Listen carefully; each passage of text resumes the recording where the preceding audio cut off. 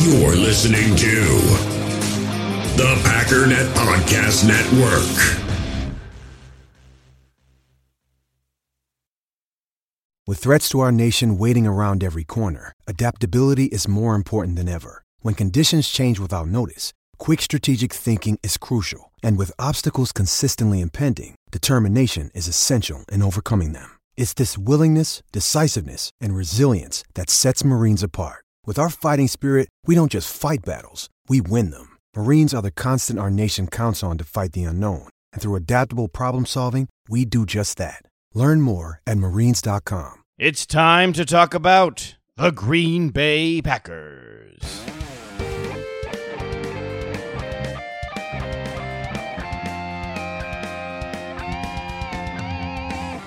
This is your Packers Update, the Daily Cheese, brought to you by Packernet.com and powered by Overtime Media. The Daily Cheese is a collaboration with the Packernet Podcast, hosted by Ryan Schlip, the Pack Daddy, and I am your host, JJ Leahy. One more sleep, and then it's Packers football again. Green Bay flies out to Minnesota to kick the season off against the Vikings. LaFleur said the team is flying out 2 hours later than they normally would today. Otherwise, guys would just have to sit around at the hotel even longer. Restrictions are very tight due to COVID. Roster moves. Linebackers Chris Barnes and Tipa Galeai are both being promoted, as is fullback John Lovett. If you've been keeping track at home, the Packers had 52 players on their roster. How can they promote 3 guys, you ask? Well, this is part of the new temporary COVID practice squad rules. You can temporarily promote 2 guys from the practice squad just during a game. I believe it's called elevating. You can only elevate each player a maximum of 2 times per year. Afterwards, they need to actually take up a real active or inactive roster spot. And part of that actually comes down to player fairness. These practice squad guys are actually just getting a 1-week pay raise while they're elevated. Then they immediately go back on the practice squad at practice squad pay rates. Additionally, you can only elevate 2 players per week. So during this COVID year, your maximum roster size is 55 instead of 53. Chris Barnes is actually getting promoted to the active roster. There's been a real flurry of depth moves by the front office. We signed a new cornerback, Perry Nickerson. He's replacing the injured Kabion Ento.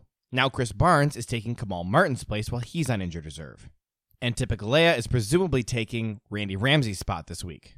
Ramsey's injury seems to be a lot more short-term than does Kabion Ento's or Kamal Martin's. Just a refresher, Kamal Martin and now Chris Barnes play at inside linebacker. Tipa Galeai, who's filling in for Randy Ramsey, that's an outside linebacker position. Another clarification, because social media seems to have missed this, Robert Foster, who we picked up from the Bills, is not on the active roster. He's a practice squad guy. He's not going to be playing this week, period. Now the third guy, John Lovett. Remember, he's a fullback. Really, he's an H-back. He plays a lot of hybrid tight end fullback stuff. He actually played quarterback at Stanford, and he was a tight end for the Chiefs last year. We picked him up, turned him into a fullback. However, he spent a lot of time practicing with our tight ends. A lot of people are really excited about John Lovett. I'm not really sure how much he brings to the table. A lot of fans really think that what the Saints do with Taysom Hill is really cool. I don't. I've never seen a Taysom Hill play that I thought was cool or made any sense. He never throws any passes. He comes in, pretends he's going to throw the ball, and then he runs with it. Why defenses bite on that, I will never know. That's also not the kind of thing the Packers ever do. What did excite me about John Lovett is that the 49ers were also very interested. They also put a claim on John Lovett. We had waiver priority over them, so we got him first. The 49ers have a lot more talent at tight end and fullback, so if they are interested in John Lovett, that makes me interested in him too. It does seem very likely that he will be active tomorrow for the game against the Vikings. The timing just does not make sense otherwise, because you're burning one of your practice squad elevation spots by timing it the way they did. It's possible he doesn't play, it just would seem really weird. One last quick note before I wrap things up. The Saints went ahead and signed Alvin Kamara to a 5-year extension worth $75 million.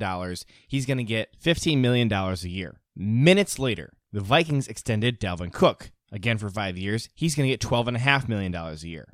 Now, I believe I've talked about the ramifications for Aaron Jones' contract extension twice in my last 10 Daily Cheese episodes. I'm not doing that again. If you're interested in what I have to say there, go back and listen to those. I will say this. Whatever you're reading about Aaron Jones' contract extension on social media is flat out wrong. He was asked again this week about his contract. He made the same comment he's been making since April, that his agent is working on it. He's not really concerned. His focus is on playing football. That has been taken enormously out of context. Everybody is saying that they fully expect a deal to be signed within the coming weeks.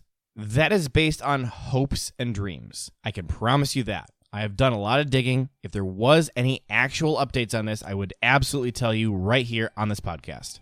The other thing you're going to hear a lot about is speculative numbers about what Jones is going to get in his contract extension. I've said a bunch of times on here, he's not getting a massive contract, certainly not from the Packers. Maybe some team out there like Miami offers him $10 million a year. It will not be the Packers. And again, if you want to know more about my opinion on this, I have recorded 2 podcast episodes in my last 10 Daily Cheeses on this topic.